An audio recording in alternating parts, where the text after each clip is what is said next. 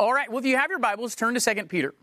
The last couple of weeks, we've been, looking at what is glory and how do you give glory to the Lord. But the reason we did that isn't because I just thought, hey, I'd like to talk about glory for a few weeks. The reason we're doing that is because at the end of 2 Peter, Peter told us to give glory to Jesus. And so let's stand in the honor of reading God's Word. Let's read verses 17 and 18 together, because that's going to sort of move us into this. You therefore, beloved, knowing this beforehand, take care that you're not carried away with the error of lawless people, lose your own stability. Verse 18. But grow in the grace and knowledge of our Lord and Savior, Jesus Christ. To him be the glory both now and to the day of eternity. Amen. Let's pray. Father, we come to you today again, and I pray that even as we are preaching, Father, that we are a house filled with prayer. Each of us praying for your grace, for your wisdom, for your mercy, for your kindness, for your power and strength to be at work in us as we read your texts, and even praying that you would give us knowledge of what we're hearing, that we may be a humble people, humbled before your word. And Father, I pray that as we see all the glory that you tell us to give to Christ, that it will humble us because we are so inglorious. And that, Father, we would rejoice at the great love that you have lavished upon us, that we too can be children of God. And that is what we are through the work of your Son. So, Father, may we rejoice in our glorious Christ. May we give him glory, both now and to the day of eternity. It is in his name that we pray. Amen. Okay, so that last part of verse 18, to him be the glory both now and to the day of eternity. Amen. So we are to take what we've seen, if we're to continue this idea of what we're doing, we're to take what we've seen the last few weeks on glory and how you glorify God, that the Old Testament taught the people that they're supposed to give to the Lord God, and we're to give that same glory, that glorification, that job is now to be done, is to be given to Jesus. And we saw all that God was to be glorified for. We saw he's to be glorified for who he is and what he's done, that he's to be glorified for his great strength and power, that slaying dragons and saving the bride sort of thing. We've seen his holiness, that we tremble before the majesty, the splendor of his holiness. We've seen all of this. And the truth is, the list could go on and on. I just picked one passage that really focused on glory. And there's as you dig through those, there are multiple things that you could glorify God in when you think about who he is and what he has done. So we're now to give glory to Jesus. But what are we giving glory to Jesus for? What is so glorious about Jesus Christ? If we are supposed to give glory to him, we have to know what that glory is. Again, the Bible never calls for us to give made-up glory. That's what you do to idols, to the worthless things, the things without worth. But Jesus is not without worth. Jesus has great worth. He's got a reason to glorify him, just as we saw with God in the Psalms, that is glory due to his name. Well, what glory is due to the name of Jesus? What glory is due to Jesus Christ? What's he to be glorified for? Is it simply taking the same things that the Father is glorified for and applying those to the Son? Or is there something specific that Peter has in mind when he says, to him be the glory? What is that glory that Peter is thinking about? And I think we actually get a little insight into what glories of Jesus Peter's talking about by looking at the earlier part of verse 18. Remembering that we may put punctuation and things like this, but these verses are all flowing together. Look at the end of verse 18. What does it say? To him be the glory. Well, who is the him, right? Who's the him? I mean, to him be the glory. Who's the him? Is it talking about God the Father? Is it talking about, Peter? Who's the him that we're supposed to give glory to? Well, not just Jesus, is it? What exactly does Peter say? But grow in the grace and knowledge of our Lord and Savior, Jesus Christ. To him be the glory, both now and to the day of eternity. To him. To who? To whom? Our Lord and Savior, Jesus Christ. I think it is those names that are fueling Jesus' glory here, because that's not just Jesus' sort of legal name there, right? It's not just this is, like Jesus filling out some sort of tax document and has to write out his whole long name. These are titles that Peter is giving to the man Jesus. To this Jesus, these are descriptions of who Jesus is, and they're pretty weighty descriptions. Pun on a Hebrew word that doesn't happen very often. They're pretty weighty descriptions of Jesus. So to see what is so glorious of Jesus Christ, let's look at the titles given to him by Peter, and that's what we're going to do. So look at what it says: our Lord and Savior, Jesus Christ. 3 titles and really a name, all of which are packed with rich either biblical or theological truth. Filled with lots of scripture ideas, filled really with value and weight, with honor, with glory. So what we're going to do for the next few weeks is we're going to break each one of those titles down individually. We're going to find out, this is going to be called the glories of Jesus. We're going to look at why does Jesus deserve glory, and we're going to look at every one of those titles. We're going to look at Lord. We're going to see what's so glorious about Lord. We're going to see why the title Savior is a glorious title. We're going to see why that Christ is a glorious. We're even going to see why his name in and of itself is a wonderful name to be given, a purposeful name. And then finally, we're going to see how all of the glory given to Christ is actually going to, that when we give glory to Christ, we are giving glory to God, according to Scripture. So we'll see all of those. But today, we're going to start out with Jesus as Lord. Jesus as Lord. So we're looking at the glories of Jesus. Today, we're looking at Jesus, our glorious Lord. What is so amazing about Jesus being Lord? Our Lord Jesus Christ. What does that even mean? Well, the truth is the word Lord in and of itself is nothing spectacular. It was actually a pretty common word. You use it all the time. They would, so in the New Testament, in New Testament times, it was equivalent to like the word sir. Right? You ever had a conversation with someone and called them sir, and you didn't mean it like some sort of grandiose title, right? Like, oh, nice to meet you, sir. It's not like, nice to meet you, sir. It's just it is in the New Testament, it was just a form of proper etiquette. And sometimes in our Bibles, this word Lord is even translated that way. So, for example, in John chapter 4, the woman at the well, what does she say to Jesus? The woman said to him, this is John chapter 4, verse 11, "Sir, you have nothing to draw water with, and the well is deep. Where do you get that living water?" That word sir is the exact same Greek word as Lord Jesus Christ. So that word curious, the word Lord, was just a way of being polite in terms of etiquette. So you could just say it to anybody that you met. Here she meets this man she doesn't know, and she says, "Hey, you're talking kind of crazy here, sir. How are you gonna, you don't have a bucket, sir," right? I'm being polite, but I think you're a little off. It was a word you used to address fathers. So in Matthew 21:30, and he went to the other son and said the same, and he answered, "I go, sir," but did not go. So here he's talking to his father, and he calls his father what? He calls him sir.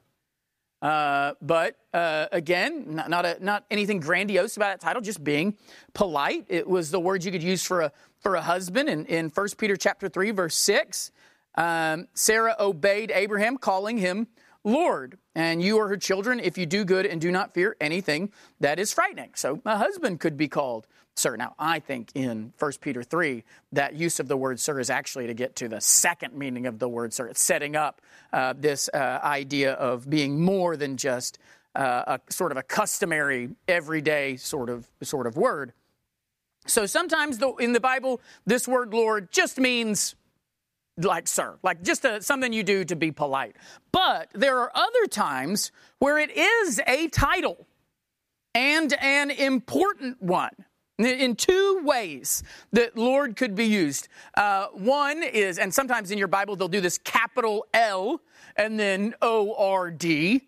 It could be used to mark that you were claiming that you were in service to this person, that they are your Lord, your master. So kings could be spoken of this way. In the book of Acts, it does that. Masters, like Matthew 6:24, when it says no one can serve two masters, that's that word for Lord in 2 Peter, to kurios, no one can serve two masters. So it's a word that can just mean masters, someone who's in charge of you. It could also mean someone who owns something. So Galatians chapter 4, verse 1, I mean that the heir, as long as he is a child, is no different from a slave, though he is the owner, the kurios of everything. So this word Lord can mean someone that you're supposed to be serving. We'll look at this meaning of the word tied to Jesus next week. But there's another use of that word Lord, and it's got its roots deep in the Old Testament. And deep in the hearts of the Jewish people, really, that when Peter is saying this about Jesus to these Jews and spread out in the dispersion and whatnot, and it goes all the way back to the name of God himself. In Exodus chapter 3, God tells us his name, so to speak. Exodus chapter 3, look at Exodus chapter 3, beginning in verse 13. So this is God. This is what happens in Exodus 3. What's the famous thing that happens in Exodus 3? Always remember chapters and crazy things that happen in certain chapters, like Exodus 20, the 10 Commandments. What happens in Exodus 3?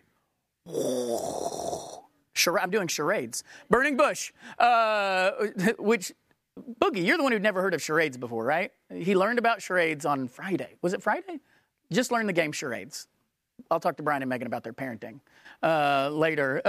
Exodus chapter 3, you've got the burning bush going on, and Moses is supposed to go and tell these people that God's going to let them go, and he's supposed to tell Pharaoh, let the people go, and all this stuff. And Exodus chapter 3, verse 13, it says, Then Moses said to God, If I come to the people of Israel and say to them, The God of your fathers has sent me to you, and they ask me, What is his name? What shall I say to them? God said to Moses, I am who I am. And he said this, Say this to the people of Israel, I am has sent me to you. And then down in verse 15, look at what it says. God also said to Moses, Say this to the people of Israel, The Lord, the God of your fathers, the God of Abraham, the God of Isaac, the God of Jacob, has sent me to you. This is my name forever. And thus I am to be remembered throughout all generations. And there it is, the word, the Lord, right? The Lord, and he says, that is my name. Now, the word here marked Lord, which is probably in all caps in your Bibles, and translated as Lord, is not actually the Hebrew word for Lord there. The Hebrew word for Lord is the word Adonai, and that's not, if you're reading in your Hebrew text, as one is bound to do, you will get to that passage, and it will not have the word Adonai.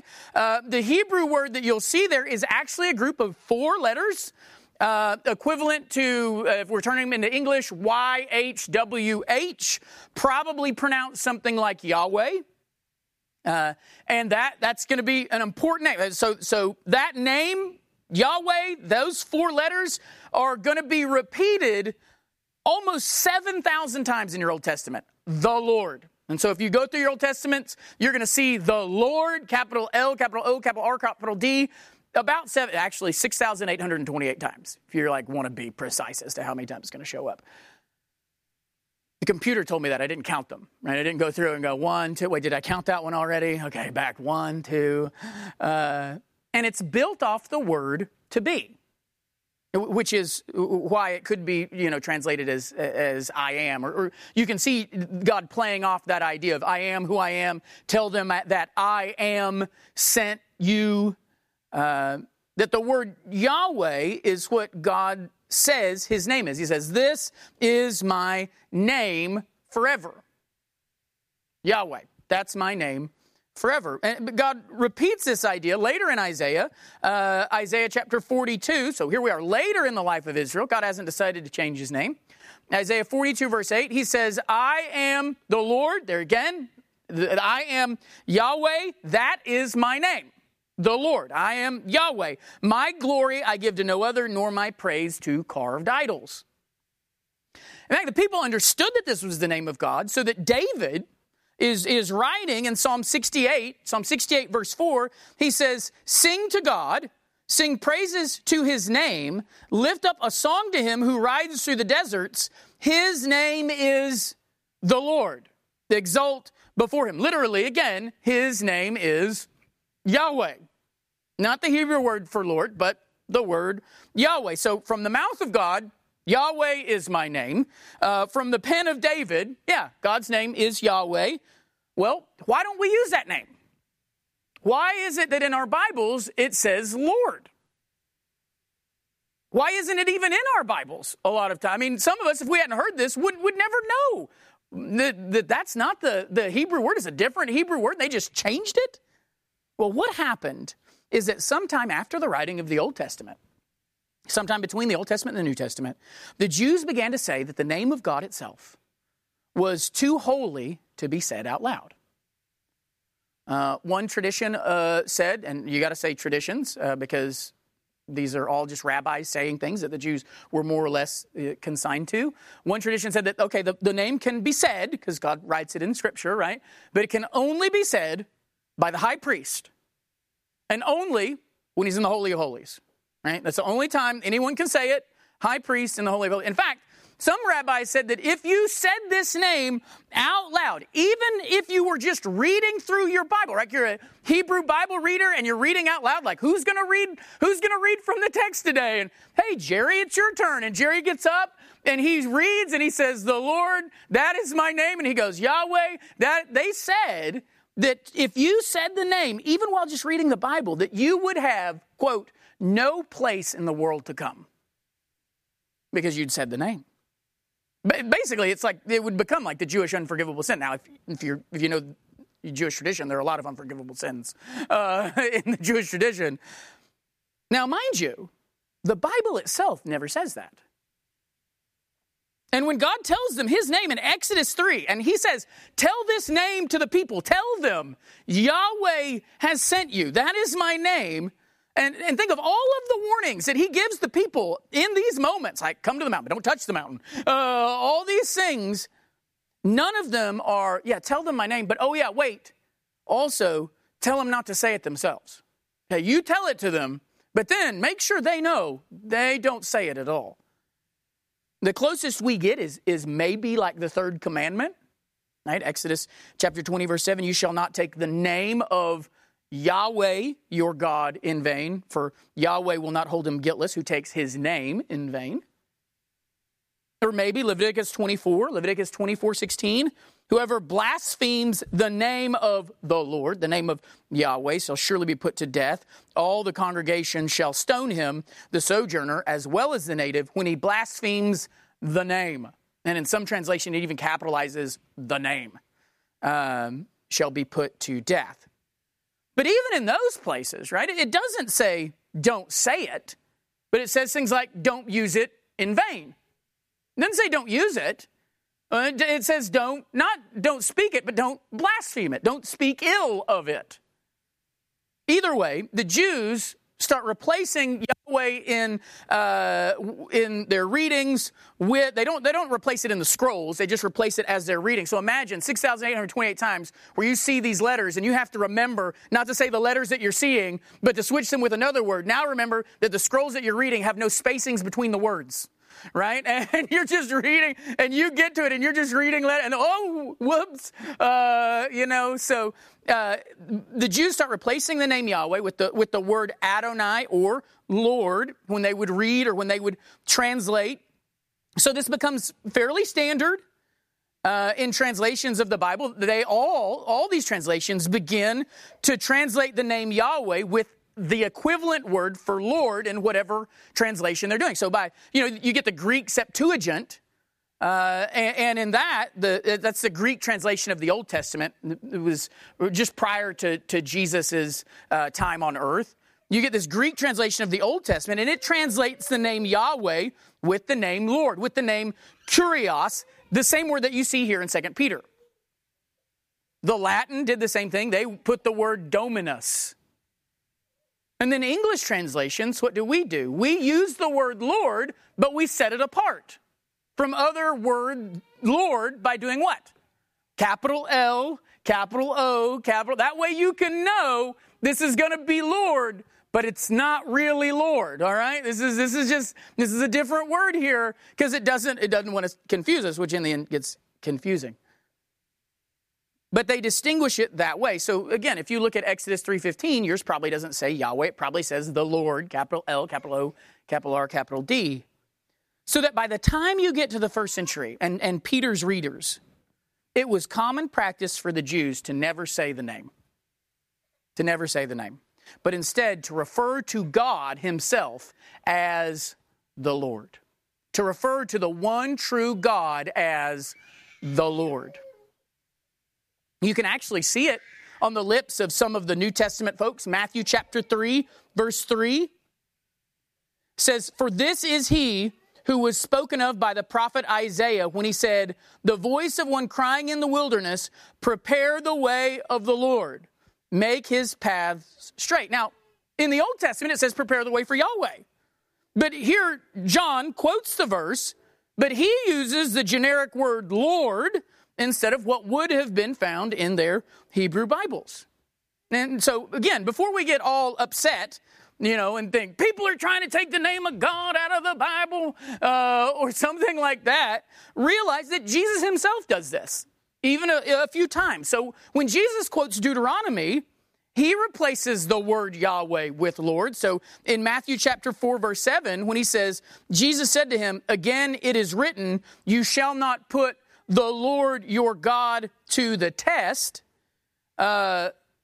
he replaces Yahweh with the word Kurios. I mean, he doesn't say you shall not put Yahweh your God to the test. He says your Lord. So either Jesus didn't say Yahweh, but instead Lord, or the New Testament authors who were inspired by God when quoting Jesus used the word Lord. He was speaking in Aramaic or whatever, and either way, what we see here is divine permission is at least that you can use Lord instead of Yahweh, and it's not some great sin, right? So if the Lord was trying to make a point, hey, you guys shifted this in between the Old Testament and the New Testament, and you quit using my name, it would have been very easy for him to make it clear when Jesus made a lot of things clear about what they were messing up about the law. And if Jesus wanted to say, hey, you guys need to start using the name. It's not like the reverse Voldemort. You need to start using the name because the Lord gave us the name. He could have done that. And if Jesus had done that, and they're translating it, if they wanted to translate it Kurios instead of, I know Jesus said Yahweh, but we can't write Yahweh. We've got to write Kurios. The Holy Spirit would have inspired them to write whatever he wanted written specifically, and he doesn't. So it's either way, it's at least not some great sin. To not have it. So all of that is to give you a little Bible history. Now you know, and knowing is half the battle, right? So now you know when you see Lord, that's really the Hebrew word Yahweh. But also, that's important because when Peter says that Jesus is Lord, he's not just being polite, and he's not just saying that Jesus is some great leader. He is saying that Jesus is God. That the glory that was due to Yahweh, that the Lord in the Old Testament, that glory that was due to him is now due to Jesus, because he is the Lord. He is our God. Now, Peter, by the time he's writing this, is not exclaiming something that hasn't been said. The Bible is filled with people saying that Jesus is the Lord, both in pulling in both of those meanings. Jesus called the Lord a lot in the New Testament. In fact, he's called the Lord over 150 times. Interestingly enough, do you know the first person to call him Lord? Chronologically, not canonically, like in his life that's recorded. Actually, Peter, first one to call him Lord in Luke chapter 5, verse 8. Remember when Peter and them have been fishing all night and they can't catch anything? And then Jesus is like, drop your net over there. And they're like, oh. And he does. Peter says, depart from me, for I am a sinful man, O Lord. That's the first time we ever recorded in the life of Jesus where someone called him Lord. But this becomes a very common way then throughout the rest of church life. So in the New Testament letters, Jesus called Lord over 120 times in those letters. So sometimes it's a clear reference that Jesus is in control, that Jesus is master. Now, other times it seems to be this reference to his divinity, that he is the capital Lord. Both of them carry glory, and that's why we're going to look at both. But again, today we're looking at Jesus as Lord. So 3 meanings of Lord: Sir, Master, Owner, King, and then God himself. And we're going to focus on that last one, Jesus as the Lord. And again, there are times where this reference to Lord is pretty clear. And one of those first times that it happens is actually from Jesus himself. One of the first people to reference Jesus as Lord and to make it clear that he is Lord is Christ himself. There are all these references where Jesus refers to himself as Lord, but might have other meanings. But there are sometimes, take for example, when he says that he is the Lord of the harvest, or he is the Lord of the Sabbath. Those might just be meaning that he is the master of the harvest. He's the one in charge of the harvest. He's the one in charge of the Sabbath. He's Lord over the Sabbath. Like it's in subjection to him, not him in subjection to it. But Jesus is sometimes explicit in saying, look, I'm not just another man. When you read about the Lord in the Old Testament, you're reading about me. I am the Lord God in the flesh. So for example, Mark chapter 5, verses 18 through 20. We begin to get allusions to this early on in Jesus' ministry. So Mark chapter 5 says, as he was getting into the boat, the man who'd been, so this is the demon-possessed man, right? The crazy demoniac, begged him that he might be with him. And he didn't permit him, but said to him, go home to your friends and tell them how much the Lord has done for you and how he had mercy on you. And he went away and began to proclaim in the Decapolis how much Jesus had done for him. And everyone marveled. So Jesus tells the guy, tell them what the Lord has done. But this isn't just some reference. Hey, go tell them how good God's been to you. Just tell them what God's done.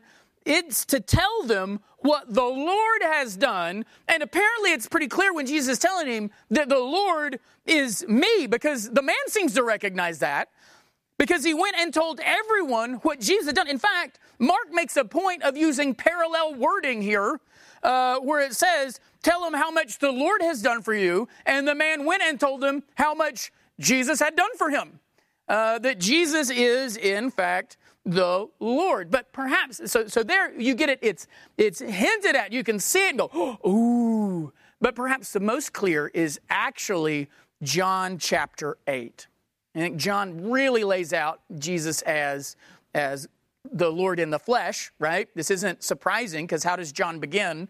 The Word became flesh and dwelt among us, and we beheld his glory. Glories of the only begotten from the Father, full of grace and truth. So you already know that John is stressing Jesus is God. And here in John chapter 8, you're going to see Jesus stress that, yeah, I am God. Look at verse 56 through 59. He says, your father Abraham rejoiced that he would see my day. He saw it and was glad. So the Jews said to him, you're not yet 50 years old, and have you seen Abraham? Jesus said to them, truly, truly, I say to you, before Abraham was, I am. So they picked up stones to throw at him, but Jesus hid himself and went out of the temple. So Jesus, although Jesus doesn't use the Hebrew word Yahweh here, it is clear what passage in the Old Testament Jesus is pointing back to when he says, oh, okay, you want to know how I saw Abraham? Let them know that I am, right? That's referring back to what we saw in Exodus. You tell them that I am sent you. I am who I am. He's using this phrasing that was common for God to use in the New Testament. A phrase that was built off his own name as the I am. So we saw Isaiah say, look, Yahweh, which is again built off that I am saying. Yahweh is the name of God. Isaiah chapter 41 verse 4. Who has performed and done this, calling the generations from the beginning? I, the Lord, the first and with the last, I am. What's interesting is the Septuagint. You don't have the he. It's the exact same words that Jesus uses in John chapter 8. This is what? I, the Lord, the first and the last, I am. In fact, Jesus uses this same phrase again later to reassure his disciples. This I am phrase in John chapter 13, verse 19. He says, I'm telling you this now before it takes place, that when it does take place, you may believe that I am. We supply the he. It's really just the same thing that he said back there in John chapter 8. In verse 58, when you said before Abraham was, I am, the exact same Greek is going on here. This is so that when this takes place, you may believe that I am. And I think John is clearly trying to show us that this phrase means something, because this phrase appears again in John chapter 18, where John highlights the power of this word I am. John chapter 18, verses 4 through 6. Then Jesus, knowing all that would happen to him, came forward and said to them, whom do you seek? They answered him, Jesus of Nazareth. Jesus said to them, I am. Again, we supply the he. I don't know why. I don't like it, but they do in the ESV. It's all right. We'll give them a break. Judas, who betrayed him, was standing with them. When Jesus said to them, I am, they drew back and fell to the ground. Same phrase. Same phrase in John 18, John 13, John 8. And sometimes it's funny, we get to this weird reaction here in John 18. We go, why did they fall down? Why did they draw back and fall down? What happened? But if Jesus is tying his name to the great I am, then these words should have made them fall down on the ground willingly, right? They should have heard he's the I am and should have drawn back and fallen to the ground like people do just in the presence of mere angels. This is the I am. And so he makes them do it. Beginning of the Lord's sovereign work on people's hearts. And the people hearing this, they knew what he was doing. What happens in John 8 after he says, I am? What do? Do you remember? They pick up stones to do what? Not to build him an altar. They're not like, let's make some booths for you. It says they picked up stones to stone him with. It's clear that the Pharisees knew what he was pointing to. They knew that Jesus was taking up the name of God for himself. And so they picked up stones to stone him like they were supposed to do if anyone misused the name, right? He's just blasphemed the name, saying that he is the Lord. We're supposed to stone him. If there was one thing that Jesus' enemies were clear on, it was that he kept claiming to be God, right? So in John chapter 10, verse 33, what does he say? The Jews answered him, it is not for a good work that we're going to stone you, which is kind for people to explain why they're about to pelt you in the face with stones. It's not because you've done good things that we're going to stone you. But for what? But for blasphemy. Remember what we saw back in Leviticus? Don't blaspheme the name. Because you, being a man, make yourself God. So here, again, in John 8, Jesus takes the name, takes Yahweh, the I am, that famous, unsayable name, and Jesus says, yeah, that's me. I'm the one that Abraham was having faith in, that he was looking for. I am that I am. And so then it's not long after the resurrection that this idea of Jesus as the Lord begins to take off and become a foundational part of the gospel message, that Jesus is in fact God in the flesh. So the very first sort of skeptic, not the first skeptic, just the one who gets blamed for it. Remember, the other disciples did this too, but doubting Thomas gets the one who's always picked out. And it was like, wait, you guys doubted just a few days ago. In John chapter 20, verse 28, what does Thomas proclaim? My Lord and my God. And Jesus doesn't correct him. Well, he does correct him, but just for taking so long to realize this. And the early church kept that title for Jesus. This was no mere man. This was the Lord. In fact, Peter does it a lot. Peter, who was the first one to say it, is also one of the ones who speaks about it the most. So 1 Peter chapter 2, verses 3 and 4. If indeed you've tasted that the Lord is good, as you come to him, a living stone rejected by men, but in the sight of God, chosen and precious. Well, how is Peter referring to Jesus as the Lord here? Well, Peter is quoting here from Psalm 34, verse 8, where it says, taste and see that the Lord, and what's the Hebrew word for Lord there? Taste and see that Yahweh is good. And here Peter says, if indeed you've tasted that the Lord is good, as you come to him, this stone rejected by men. So he applies that goodness of the Lord and says that Lord is Christ, the stone that was rejected by men. Or how about 1 Peter 3:15? But in your hearts, honor Christ the Lord as holy. Look at what's Peter doing here. Peter is not just coming up with some neat little way to talk about God. He's referring back to words of Isaiah. In Isaiah chapter 8, that's what he's re-quoting Isaiah 8 verse 13, where it says, but the Lord of hosts, him you shall honor as holy. Again, not just the master of hosts, him, the Yahweh of hosts, that's the one you honor as holy. And Peter is now coming and taking this verse and this phrase that they all knew, you give to the Lord. And he says, hey, in your hearts honor Christ the Lord as holy. So Isaiah 8, honor Yahweh, the Lord as holy. Him you shall honor. Peter says, yeah, so give that honor to Christ, because he is Christ the Lord. Jesus is the Lord. And so for our purposes of seeing glory, perhaps no verse is more clear about the glory of the Lord as Jesus, or this idea, than like James. We know James, the half-brother of Jesus, who previously was not the greatest believer of what his brother was doing. But by the end of his life, James recognizes just how unlike his brother he is.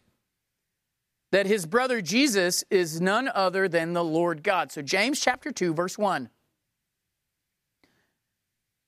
He says, my brothers, show no partiality as you hold faith in our Lord Jesus Christ, the Lord of glory. Paul says the same thing in 1 Corinthians chapter 2, verse 8. None of the rulers of this age understood this, for if they had, they would not have crucified the Lord of glory. Or how about Stephen in Acts chapter 7, this story? Remember how his sermon begins? You get people trying to silence him for talking about Jesus. And in Acts chapter 7, I love this. This is great storytelling by the Lord, great story making, I guess would be a better way to say it. In Acts chapter 7, verse 2, it said, and Stephen said, brothers and fathers, hear me. The God of glory appeared to our father Abraham when he was in Mesopotamia, before he lived in Haran.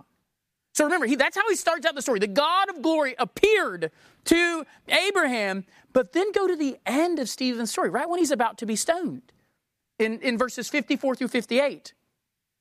Now, when they heard these things, they were enraged, and they ground their teeth at him. But he, full of the Holy Spirit, gazed into heaven and saw the glory of God, and Jesus standing at the right hand of God.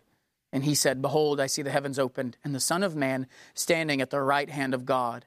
They cried out with a loud voice, stopped their ears, and rushed together at him. They cast him out of the city and stoned him. I think Acts chapter 7, you see this huge, ironic sovereignty that just like Abraham, the glory of God appears to Stephen. And who does he see? Who does he mention seeing? The same one that, if you remember, Jesus says that Abraham saw. Him. Jesus. So one thing that is clear to the disciples and clear in the New Testament, clear to the early church, is that Jesus was God in the flesh. And so, there are multiple times where it just references him as God. We focused on just the parts where it says that he is the Lord. So when we see Lord, we know it's referring back to the Lord sometimes. But the Bible's clear. Jesus is God. 2 Peter chapter 1, verse 1, Simeon Peter, a servant and apostle of Jesus Christ, to those who've obtained a faith of equal standing with ours by the righteousness of our God and Savior, Jesus Christ. Now, why is that important? Because what is he finishing with here in 2 Peter? He is our Lord and Savior. Notice the parallel. He begins, this is Jesus Christ, our God and Savior. He ends it with Jesus, our Lord and Savior. So he's obviously tying a connection between the word Lord, not just as master, but as the Lord.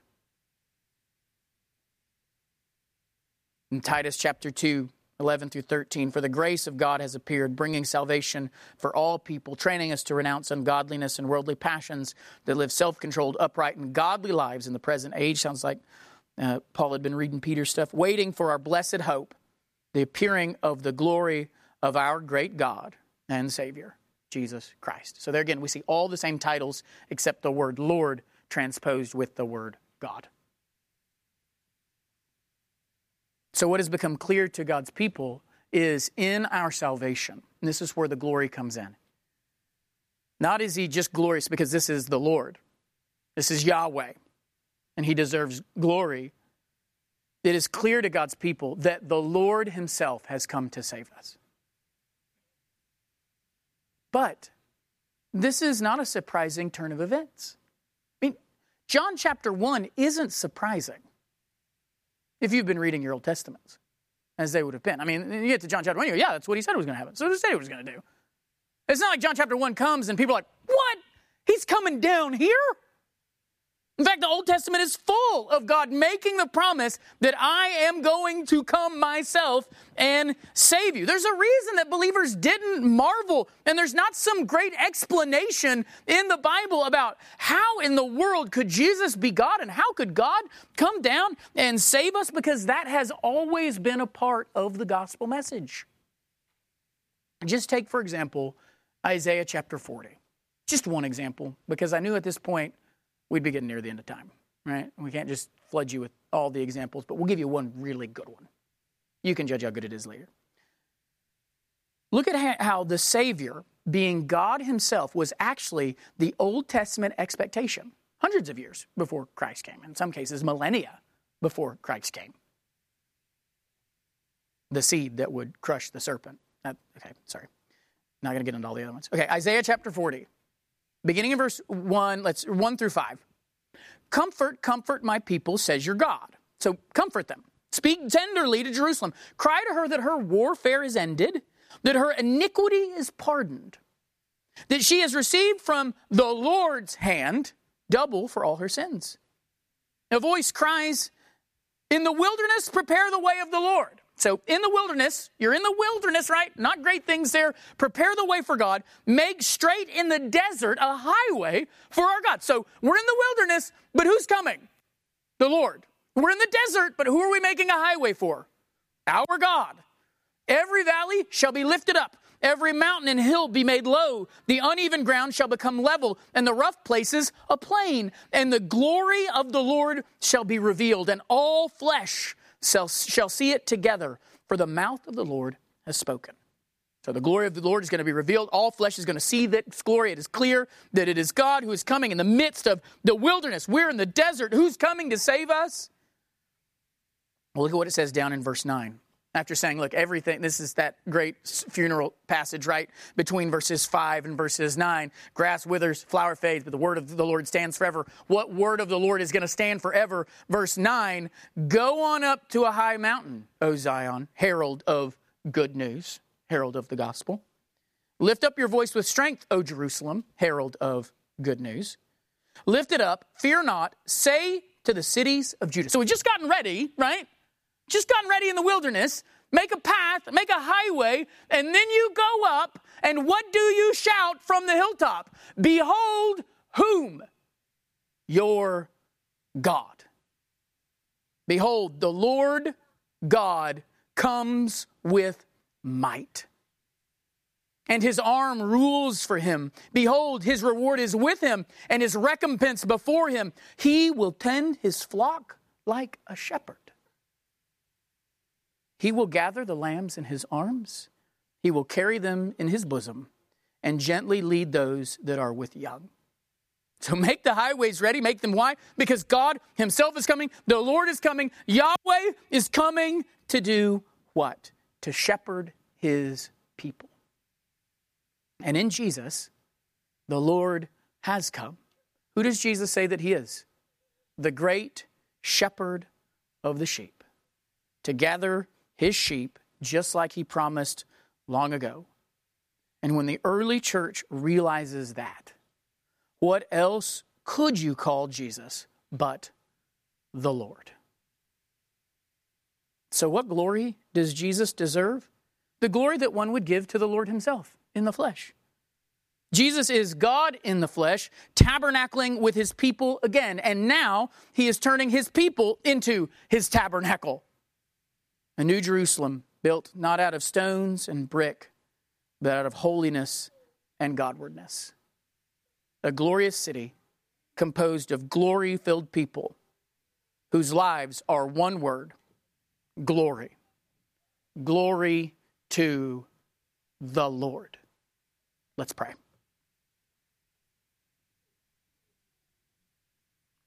As we take a moment to bow our heads and pray, just take time to give glory to the Lord right now. Just praise God.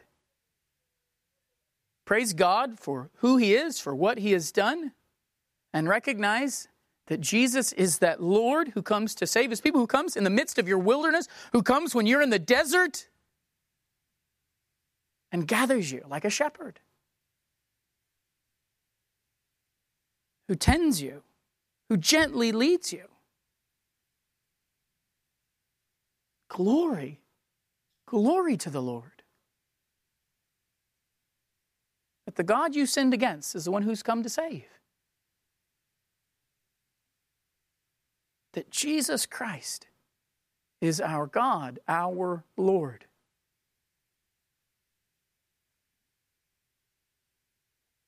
And oh, how this will help us tie all that we read in the Old Testament into Christ. How we'll see all the promises of God have their yes in him. And we'll go, how is that possible? What does that mean?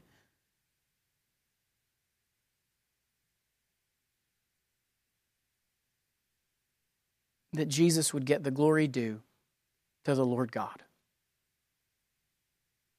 the maker of heaven and earth, and the Savior of his people. You want to know how to apply these verses and this to your life? The chief way you apply it is not by some list of steps now, but the same thing we saw in Psalms. Just one word: glory. If you leave here today with one word on your lips, let it be glory.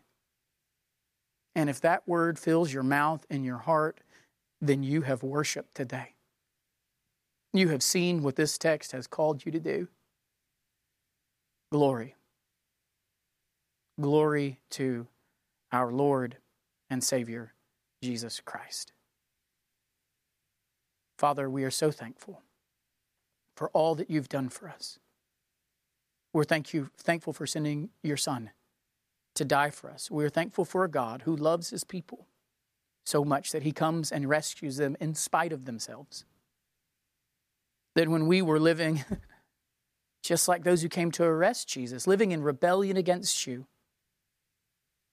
you allowed us to see your glory and you struck us and threw us down that we might live. So, Father, I pray that we would see just how glorious you are. That is if there's anyone here who who has not thrown down their lives in the face of your glory, who has not cried out, I am a man of unclean lips and I live among a people of unclean lips, who has not said, I have seen the glory of God now, and what am I to do? That anyone here recognizing your glory for the first time and their sinfulness would cry out to you for salvation, would know that that is what you came to do, to save your people, and that everyone who calls on the name of the Lord shall be saved. And Father, I pray for those of us who have known you, who have seen your glory, both as it awoke our hearts, and as we see it every day in your kindness and goodness and your constant shepherding of us. That our lives would be filled with glory and praise to you, as we rejoice in what you have done for us, as we see your glory in Jesus Christ, the Son, our Lord and Savior. It's in his name we pray. Amen.